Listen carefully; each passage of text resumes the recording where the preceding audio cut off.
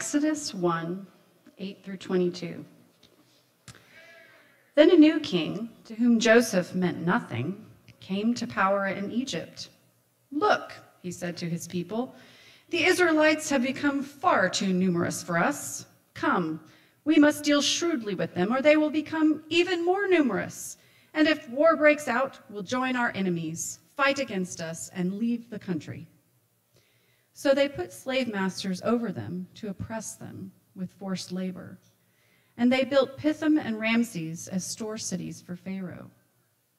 But the more they were oppressed, the more they multiplied and spread.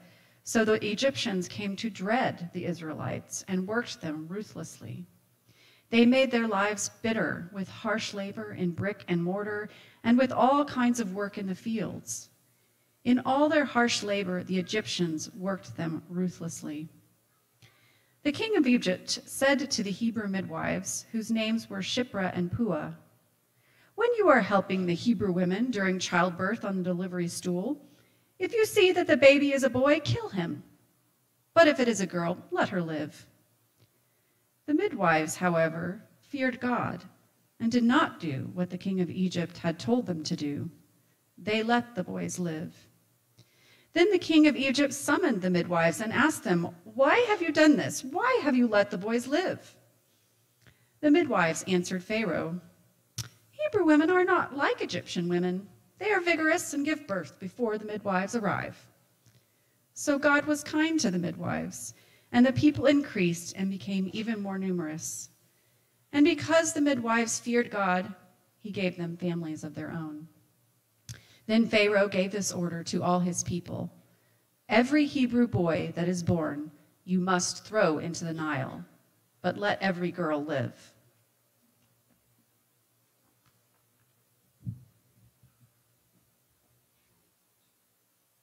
Before I start, I just want to acknowledge this is the first Sunday since the death of our brother Paul, and Paul's going to be missed. And I just want to thank everyone who came together yesterday to honor his life, to make this possible. I just think that's, as a community of Jesus followers, I just think that's so important for us to gather together at the time of death to support each other. So thank you, and man, we'll miss Paul.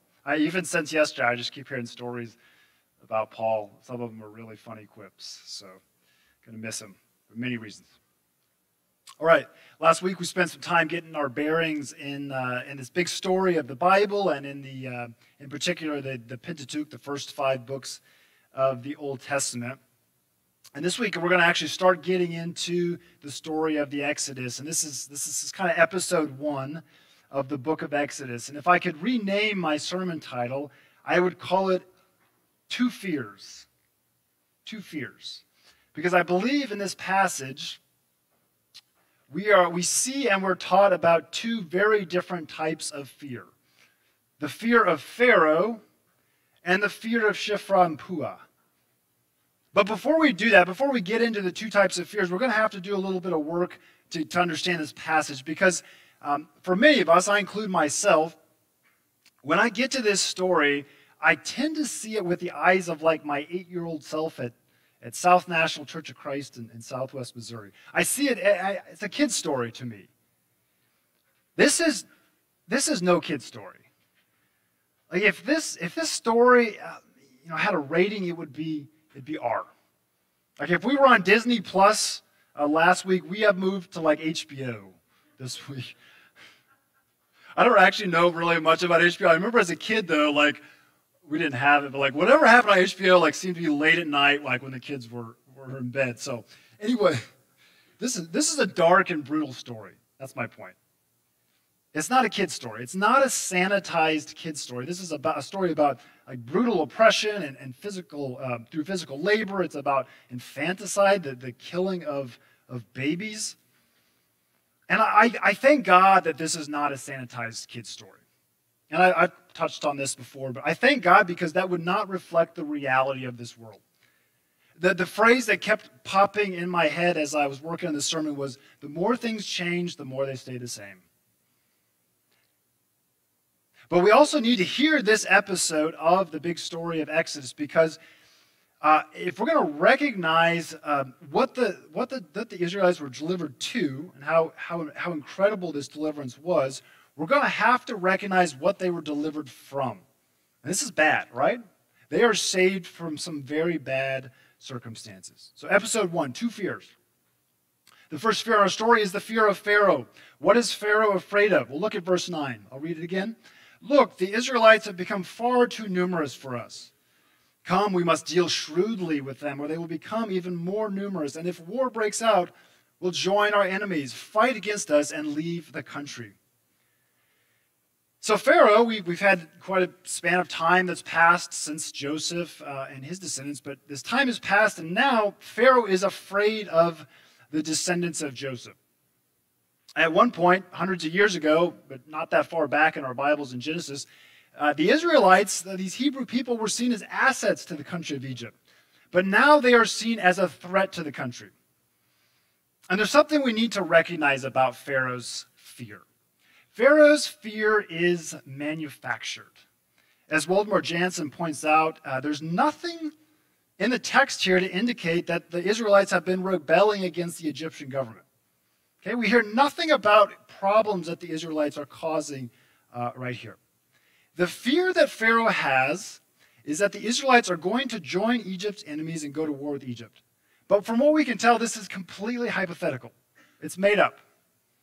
So here's what I want you to see about Pharaoh's fear. Pharaoh is fearful of, he's spreading fear, but Pharaoh is spinning fear. Pharaoh is manufacturing fear.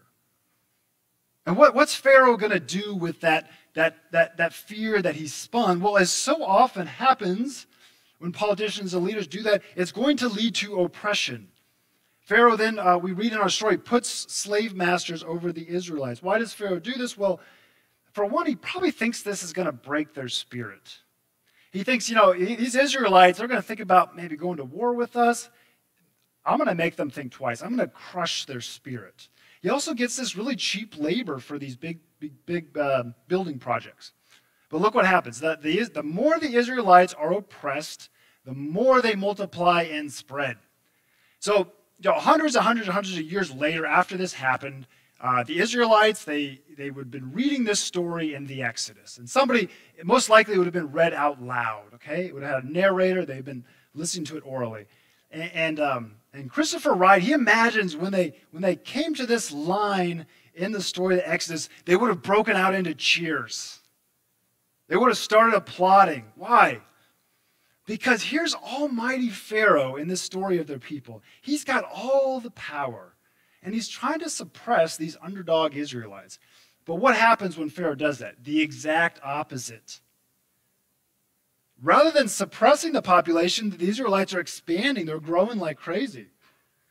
But just as quickly, our story turns dark.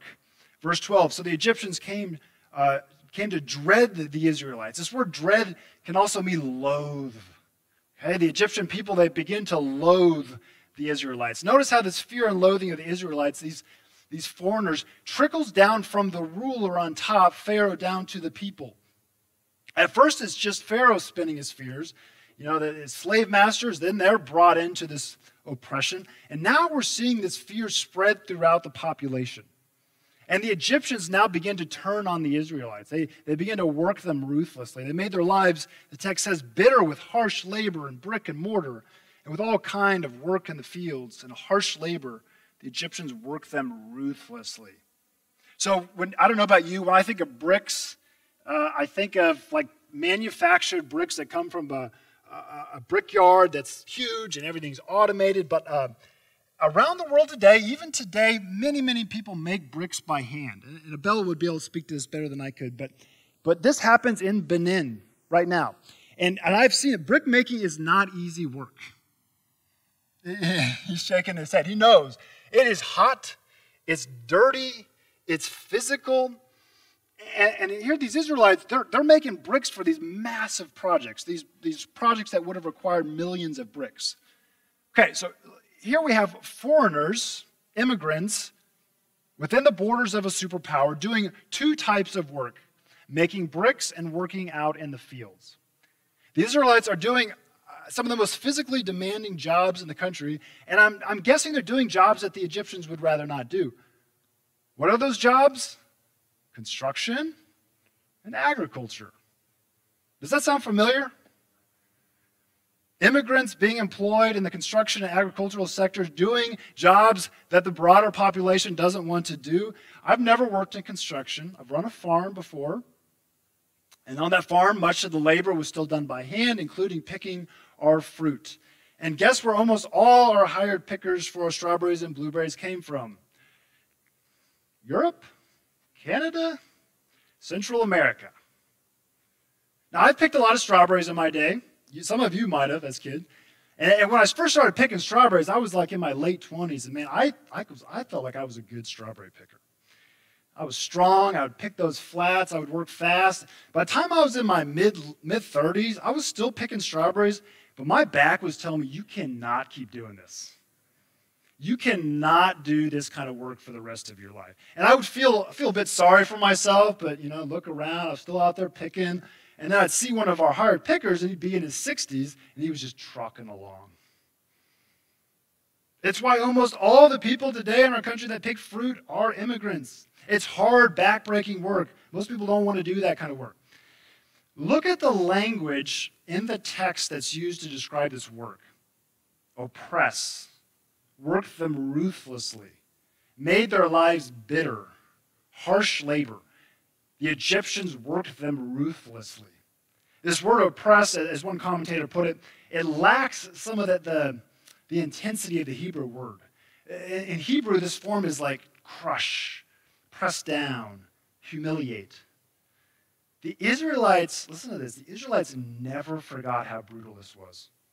They never forgot how humiliating and how crushing enslavement in Egypt was. It was like this time in slavery was burned on their psyche and their consciousness. As Christiana mentioned, this is Black History Month, and in addition to recognizing the accomplishments of Black Americans, it's a time we recognize the struggle of Black Americans. And one of those struggles is, of course, the enslavement in our country. And sometimes you'll hear someone say, man, slavery was like 150 years ago it ended. Like, why are we still talking about this? And there's many responses to that, but I just want to point out one today.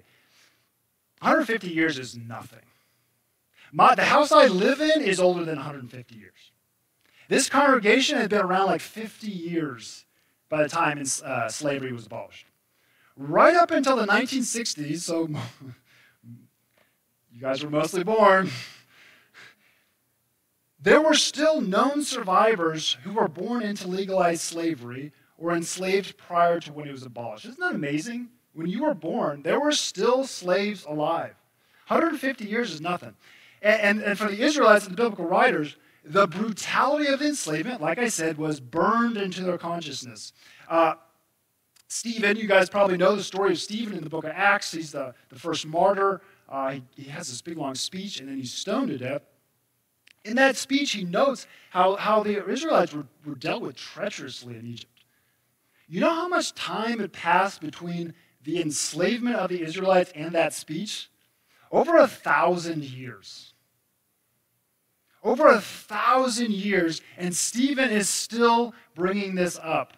I say that because I think some of us, and I include myself, we need to understand why the memory of enslavement is still so potent. Why backbreaking labor and oppression still is so potent for so many people in our country that are African Americans. And we need to remember these struggles. This is a month for us to remember these struggles. 150 years is nothing. Let's return to Pharaoh's fear, because Pharaoh, what's Pharaoh doing? Pharaoh's doing what pharaohs do so often then and now. They might not be called pharaohs, but how many leaders and tyrants and politicians have totally stolen this out of Pharaoh's playbook?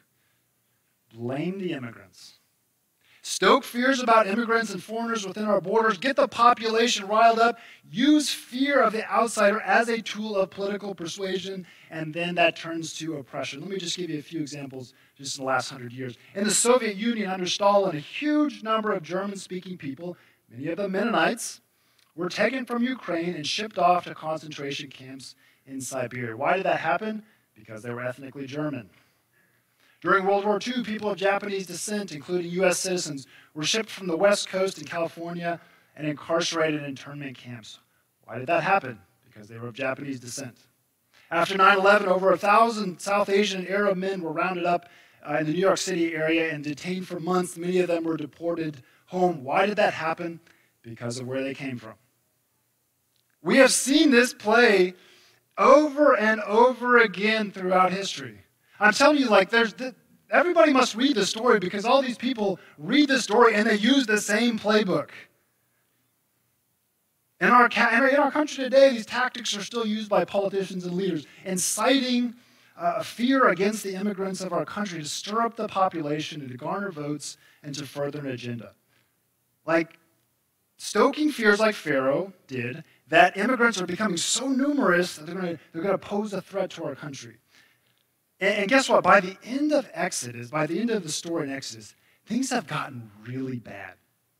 Because Pharaoh's oppressive labor and enslavement of the Israelites, it doesn't achieve what he wants, and so he turns to the final solution, which is to kill all the male infants. A task that now is then handed down to all of Pharaoh's people. By the time we get to the end of this passage, we should, if we've done the work, be gasping. A chill should run down our backs when we read that line. We have utterly spiraled in our story. We have gone from fear to slavery to brutal force to genocide. What can we learn from this? Let me offer one thing. I think we need, as followers of Jesus, we need radars out that once we start hearing leaders and politicians talk like Pharaoh, once we hear language, not like constructive language about complex policies, language that's so often the case, drumming up fear about immigrants are going to be the end of our country and they're a threat and all this stuff. Whenever we hear that language, our radar should go off and we should think, wait a minute, I've heard this kind of language before. Where have I heard this kind of language before? I've heard it from Pharaoh. And we as followers of Jesus, we need to recognize this language is dangerous and this language is contagious. I don't think I have to make a hard case for you. This is dangerous language and this is contagious language, and this language will take us to dark places. And as followers of Jesus, I speak to myself here, we need to stand up against this. We cannot accept this. This language is not acceptable to us as disciples of Jesus. Okay, that's the first thing. Have your radar out. When you hear that language, wherever it's coming from, think, where have I heard that before? Okay, secondly, notice, this is so brilliant, but notice how Pharaoh's fear at first, it's manufactured, okay? It's not really real. He's afraid, but he's just spinning fear. He imagines that this enemy is coming to pass and they're gonna take over the country, but that's not happening. But as Jansen points out, an enemy does in fact rise up against Pharaoh. It's not the Israelites, though. This is so good by Jansen. Let me say this again.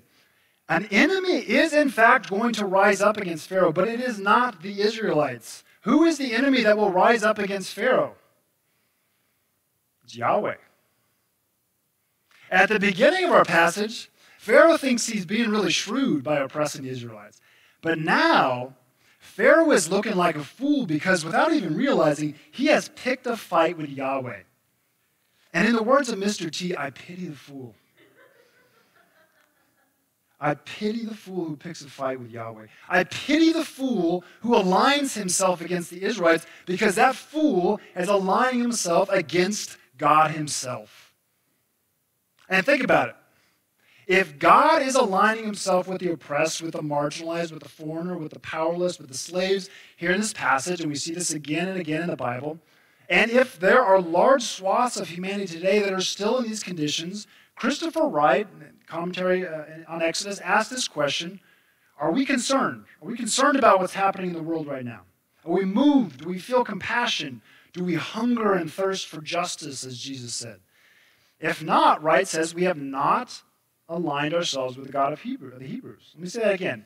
If we don't, we are not aligning ourselves with the God of the Hebrews. And that thought hit me. That's a sobering thought. Right? I've said this before. Whatever whatever hard word you're hearing from me right now, it cut me first. Okay, and that word cut me because I don't want to be aligned against Yahweh. Again, I pity the fool who's aligned against Yahweh. So that's the first fear, okay? That's the first fear we see in our passage, the fear of Pharaoh, a manufactured fear that leads down a dark, dark path. But we got two fears. We got two fears today in today's episode. We got a second fear of Shiphrah and Puah. Why doesn't anybody name their kids Shiphrah and Puah? These women are awesome. So who are these women? Well, we know they're midwives to the Hebrew women, and we know Pharaoh has enlisted them in this state-sponsored plan to murder all these Hebrew boys. And the midwives have been told when the Hebrew women are about to give birth on the stool, you see it's a boy, kill it, right? And in a way, this has by killing the boys, you're eliminating potential warriors and rebels, and but you're leaving the girls, who then can become wives of the Egyptians, and then they will increase the population of the Egyptians. So Pharaoh's instructed them to do. Think about this as a midwife. Our children were born to midwives. This is the exact opposite of what a midwife is, her vocation, or what her vocation is to do. Like he's asking midwives to become murderers. And they refuse. They defy Pharaoh's orders. And Pharaoh summons them back. He says, why have you done this? Why have you let the boys live? And they respond, Hebrew women are not like Egyptian women. They're vigorous and give birth before the midwives arrive. So we had like a moment, like going back to Wright's observation. We've had a moment of like cheering in the story, and then we've had like this dark, like hopefully chilling moment. Like Wright says, like this should be like the humorous moment. This is like when the Israelites are reading this and they start laughing because Pharaoh buys this story. He believes it. Pharaoh, again, he sets out to act shrewdly, but now he looks like the fool because he believes what these women tell him. The king of Egypt has been outsmarted by these plucky, defiant midwives. As Kelly Nikondia says, Pharaoh underestimated these women. Let the girls live would be the beginning of Pharaoh's downfall. Pharaoh underestimated women. We'll see this in the first few chapters of Exodus. All these women arise. Like, don't underestimate women in the book of Exodus. And what we have here is we have these two midwives who have acts of civil disobedience. Imagine the courage it must have taken by these women to step out and take this risk to defy Pharaoh. Like, think about it. What is it that gave them the courage to do this? Well, it's fear. But it's the right kind of fear. It's not this manufactured xenophobic kind of fear of Pharaoh. It's the fear of God. And these women are honored for having that kind of fear. It's interesting. If you look at the passage, Pharaoh doesn't get a name. The king of Egypt, Pharaoh. The slave masters, they don't get names. Nobody gets named in this little story except for these two women. These two women who, through their actions, saved countless Hebrew boys. I've said this, the Bible's amazing because it reflects so well the reality of the world. If you put a mirror to Pharaoh, it reflects the evil and injustice of our world today. But if you put a mirror to Shiphrah and Puah, it holds up a mirror to the courage that's still found in our world today to stand out in defiance in the face of injustice. On December 1st, 1955, at around 6 p.m., after working all day, Rosa Parks, in an act of her own civil disobedience, rejected the bus driver's order to vacate her seat so that some white passengers who were standing could sit. And Parks, she recalls later, I think in her autobiography, the driver said to her, "Why don't you stand up?" Parks says, "I don't think I should have to stand up."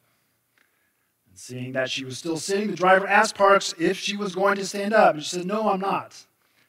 He said, "Well, if you don't stand up, I'm going to have to call the police and have you arrested." And Parks said, "You may do that." We know, most of us, I think all of us know this story of defiance because it became a symbol of the civil rights movement. It helped lead to the Montgomery bus boycott. It was a foundational event in the civil rights movement. What's perhaps a little bit less known was that by this point, Parks had been active with the civil rights movement for over a decade. She had recently attended Highlander Folk School, a center for training activities for workers' rights and racial equality. In other words, Parks had been training, and she'd been preparing for this moment for many, many years. In her autobiography, she writes this: People always say that I didn't give up my seat because I was tired, but that isn't true. I was not physically tired. I was not tired physically, or no more tired than I usually was at the end of a working day. I was not old, although some people have an image of me being old then. I was 42, my age. Listen to this. No, the only tired I was tired of giving. Like Shiphrah and Puah, whose names are honored because of their acts of defiance, Parks' name is now honored around the world for her own act of defiance. When she died, she became the first woman to lie in honor in the Capitol Rotunda. But maybe something you also don't notice is Parks' act of defiance was costly to her. She was fired from her job as a seamstress. Her husband was a barber at the local Air Force base. He lost his job. She received death threats for years afterwards. This is usually the case. Defiance against authorities is usually costly. That's usually the case. Let me tell you another story. Some of you are going to be familiar with this story because of our study of this story last year in our Sunday school class. The story of the village of Le Chambon. This is a story of defiance. It's a story of the pastor André Trocmé and his wife Magda, and the village of Le Chambon is a small village in France that, along with the other nearby villages during World War II, they provided refuge for about 5,000 refugees. About 3,500 of them were Jewish refugees who were fleeing Nazi persecution. So the villagers are in this little small rural area, in some ways similar to our area in many ways. They provided these refugees food and shelter. They made fake identity paper for them. They hid them during police raids, and in doing so, they defied the Vichy government, so the French government at the time, and they did so at great risk to themselves. And one of the parts, as I read a bunch of commentaries on this story, and one of the parts of the story of Shiphrah and Puah that tend to make people a bit uncomfortable is that they lied to Pharaoh, right? Which is breaking a commandment that's in the book of Exodus, right? And you can see, there's lots of people have struggled with this. What do we do with this? But I think in her book, Love in a Time of Hate, which is a book about this story of Le Chambon, Hannah Schott asked the question.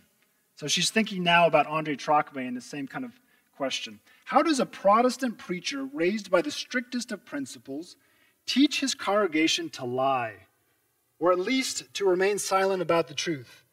How does one teach deception to faithful churchgoers and eager students of Scripture, to people who teach their children by being good examples? Right? These people in Chambon, they were serious about Scripture. Have a public reading usually twice a day in their house of the Scripture. How do you get these people to lie? And what Hannah Schott talks about, they took the Bible very seriously. They went back to Scripture to find out how Scripture would inform what they should do with these refugees. And what they saw, interestingly, in the Ten Commandments was the commandment, actually doesn't say you should not lying. It says you shall not bear false witness against your neighbor.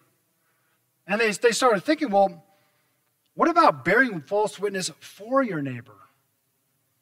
What does that mean when we lie for the sake of our neighbor? This is a complicated question. But what we saw was them working this out, informed by Scripture in the context of community. They also went back to some texts that you might not be surprised about, but favorite text of Trocmé, the story of the Good Samaritan with its decisive question of who is my neighbor. They went to the Sermon on the Mount. But they also, interestingly, studied passages in the Old Testament which speak about cities of refuge. And Trocmé and his congregation began to realize that if they were going to make Le Chambon a city of refuge for refugees, they would have to answer to God for everything that happened there. Okay, the Chambon, the villagers, they were put in this impossible situation, like Shiphrah and Puah. They were given orders by the authorities that if they defied those, could cost their lives. They went back to Scripture, and they realized they had to act to protect these Jewish refugees, even if it meant lying, even if it meant costing them. In other words, Le Chambon, they had the right kind of fear. They had the fear of God. There's two types of fear in our story. And there's two types of fear that were happening in Vichy France. There was the manufactured xenophobic fear of the Nazis, which we know eventually led to genocide. But there was also the fear of the villagers of Le Chambon who refused to give in to that kind of fear because they had the right kind of fear. They had the fear of God. They knew that one day they were going to have to answer to God. What type of fear, brothers and sisters, will we have here at Midway Midnight? Will we have the fear of Pharaoh, or will we have the fear of Shifra Puah? Because the fear of Pharaoh is all around us. It rings out from the radio. It rings out from the television. It rings out on social media. It tells us to be fearful of the other. It tells us to be fearful of the foreigner and the immigrant. It tells us to be fearful of people who look and act differently than us. It tells us to be fearful of those who don't share our political beliefs. That, my friends, is the fear of Pharaoh. But there's another fear. There's the fear of Shifra Puah, the two women who chose to stand up to Pharaoh. And that is the right kind of fear, and that should be our fear. It's a fear that recognizes that we are ultimately accountable to God. It is a fear that prompts us to step out and act, even if it's not popular, and even when it becomes costly, like Rosa Parks, André Trocmé, the village of Le Chambon, Shifra and Puah. See, not only is it that important that we fight against injustice, but just as important, we need to remember as followers of Jesus why we stand up to injustice. We stand up because it flows out of our fear of God, out of looking to God for guidance on how to act in a given situation. Sometimes it's easy to drift away from that. Sometimes it's easy to just work for justice, which is good, but work for it outside of our faith. We need to know what is behind our work for justice, behind our hunger and thirst for justice. It is because that is what God hungers for. It is because that's what God wants his people to hunger for and to stand up for. Because as followers of Jesus, we serve a God who again and again in the Bible aligns himself with the marginalized, with the oppressed. And as followers of Jesus, our defiance is not just defiance for the sake of defiance. It is defiance informed by the fear of God. A fear that recognizes there will be moments in our discipleship journey where we must take a stand, where we must join with Peter in saying we must obey God and not man. We're like Parks and Shifra and Puah and so many others, we must refuse. And we must not just wait for that moment to decide what to do. We must do what Rosa Parks do. We must do what the village of Le Chambon do. We must prepare ourselves for those moments. As Pierre Sauvage remarked in his documentary on the village of Le Chambon, this is a comment that has always stuck with me since I did a paper on this. Sauvage, after studying everything that happened in Le Chambon, he said this. An interesting story. He was born there to Jewish refugees. He said he had come to believe that people who agonize don't act, and people who act don't agonize. We must, as a congregation, as followers of Jesus, prepare ourselves through prayer, through spiritual formation, through study of Scripture, that we might have the right kind of fear. And that we, if the moment comes like Shifra and Puah or Rosa Parks or the village of Le Chambon, we will not agonize, but we will act. God help us to do that.